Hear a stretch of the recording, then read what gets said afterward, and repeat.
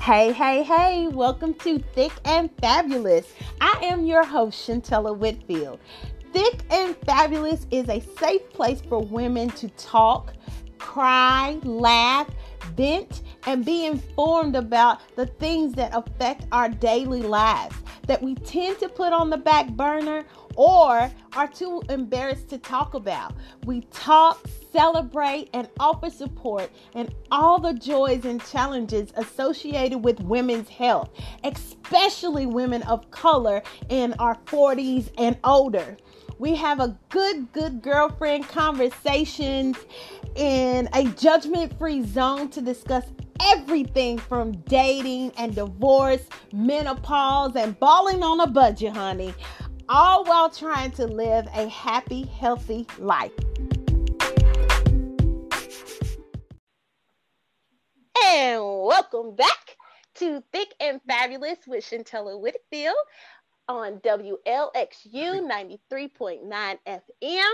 I am so excited to do this show, but I'm excited about them all, but mostly this one because it's really close to my heart. We're talking about motherhood, and we are joined by Doula, Tiffany El-Amin, Hey, and mother extraordinaire, Tarra Leggett.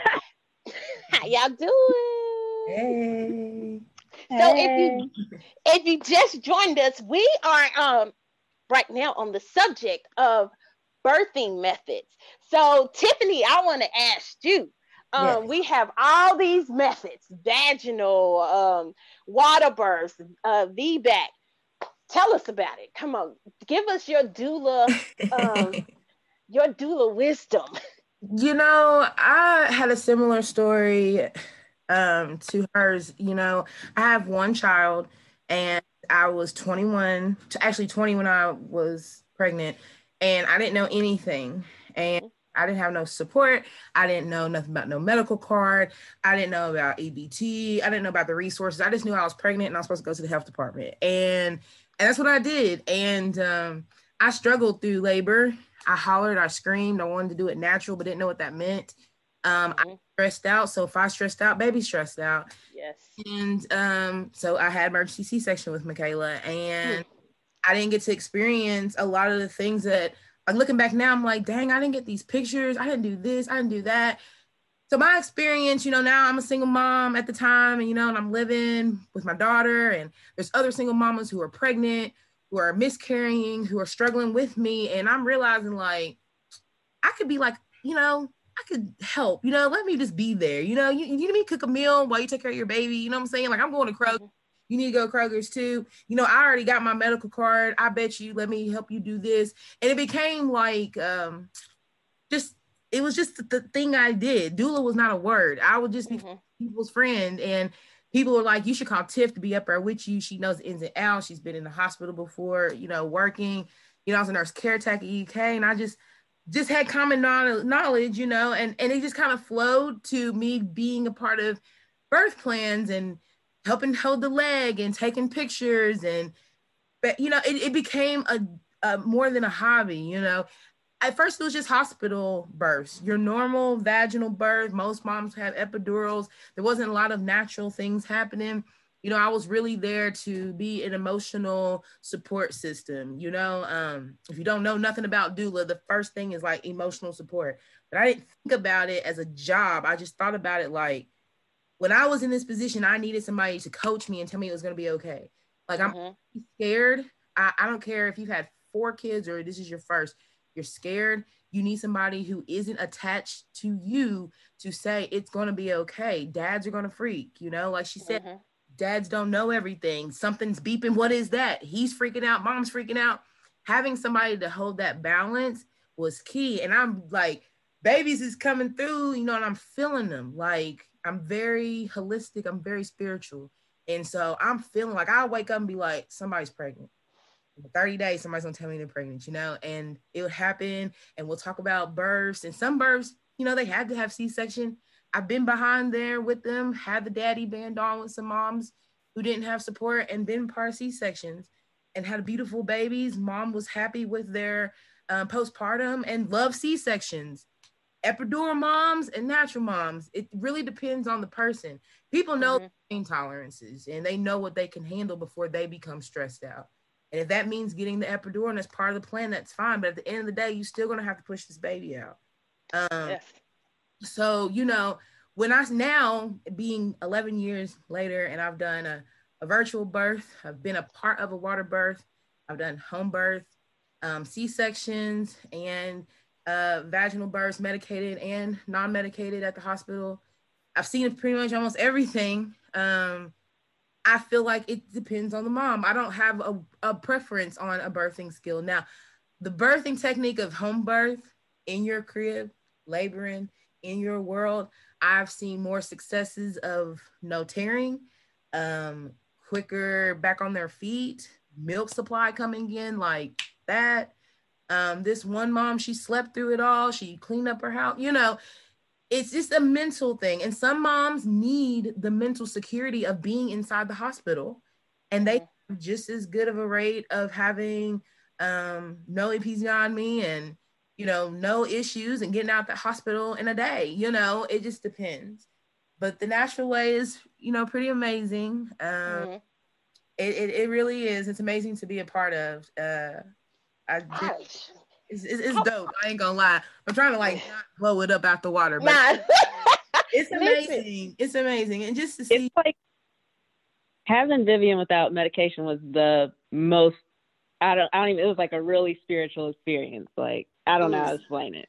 It's totally like you actually feel. It's like you're mindful of what your body's doing. Like you know, right. You know it's bringing your baby down, and you know like your body is doing exactly what God intended it to do to create this child, and it happens, and it's just amazing. I believe you. I haven't experienced it because you know, like Tarra said, when I got pregnant with Devin, it was an automatic like, yo, you're gonna have to do a C-section again, and I'm just like, no, I don't want to do that, but you know. I did not know there were other options or that I could have a VBAC. Nobody told me. It wasn't even offered. It was automatic. Look in your chart. Hey, guess what? This is what you're going to do. Right. So I think it's like a thing that's being suggested. There's still hospitals within a 30-minute radius of Lexington that will not allow VBAC. Wow. Oh, yeah. There's some private OBs that will not do VBAC either. They're dead against it. Wow. Yeah, and then there's people who will say you can do it, but as you get closer, they set up barriers. Like they'll be like, let's do an ultrasound, see how big the baby is. Oh no, you can't do it because of this. You can't do it because of that. It's like a whole thing. Like there are people who say that they'll be okay with you doing it, but then at the end try and switch it up. It's still something you got to fight for a lot of times. One thing I like about being a doula is being an advocate, because if me and my mom talk about a plan, unless it is an emergency, a medical emergency, it is what it is. And if they can't, I have moved mom at 37 weeks to a new midwife. Like, nah, we not, and you're causing her stress, which is going to cause some of the things that you're swearing she's going through already. You know, it irritates me. So I wanna ask this question because you both are bringing it up, and I'm sure most people don't know or have a question about it. What is the difference between a doula and a midwife? So are those terms interchangeable? No, they're not. Oh, so, okay. A midwife it's almost the difference between like a nurse care tech and a registered nurse, RN. Oh, okay. Gotcha. Midwife went to college. She has a degree. A doula is a certification, and actually doula certifications just became about like in the mid 2000s. And it was more so we have documentation that we're just not a friend who says, oh, we're your birth support person. Like, no, we've taken training. We know what to do. Every doula has a different practice. I like hypnobirthing. I don't label it hypnobirthing. It's really just a practice of affirmations and manifestations of what you want to do with your birth, and de-stressing throughout your pregnancy. But every has their own thing, but midwives is very medical, and we're very holistic. And the best way is to have a good team, because if you have both pieces, then you know that your mind, body, and soul is going to be taken care of during your pregnancy and your labor and postpartum. Yeah, I'm glad that you go ahead. I can think highlight the main difference between a midwife and a doula is when I got to the hospital when I was in labor with Vivian, I was like 10 and plus 2, like she was like falling out of me. And the nurses there were talking about, we got to get you an IV line in. And the midwife was explaining to me like the medical side of why we need that. And my doula looked at me and she said, you've been drinking water. If you don't want this, just say no. And I was like, no. Yeah. And everybody just walked away. So it's like informing you of your rights when energy is so high and it's like too much. Yeah. I mean, I've had to stop a doctor in the middle of trying to cut an umbilical cord that we strategically said that we wanted that cord clamp to at least wait 15 minutes and to naturally let the placenta be birthed. If not, they rush in there and they start to cutting and pulling and putting vitamin K in eyes and all that other stuff. And a lot of times you literally have, everybody else is crazy, like she said, you literally as a doula have to say no. Like I come in with a folder with the birth plan and everything. They have it, I have it. So there's no, there's no issues. But yeah, we have to see the hammers. The labor, I mean, not early, but I was 38 weeks in a couple of days. So my midwife practice did not have my birth plan on file yet. I just turned it in at my appointment that day, but my doula had it. So, and I gave birth, she took pictures and everything. And I don't know what was said, but I know that I was holding my baby for like 2 hours before they even got the baby's weight. Like she was just like, yeah, leave her. Because she already knew what my birth plan was. They didn't know. They would have just done the standard procedures, but I didn't have to worry about stuff like that. She just handled everything. So I want to back up real quick, because like I said, I'm a little older than y'all.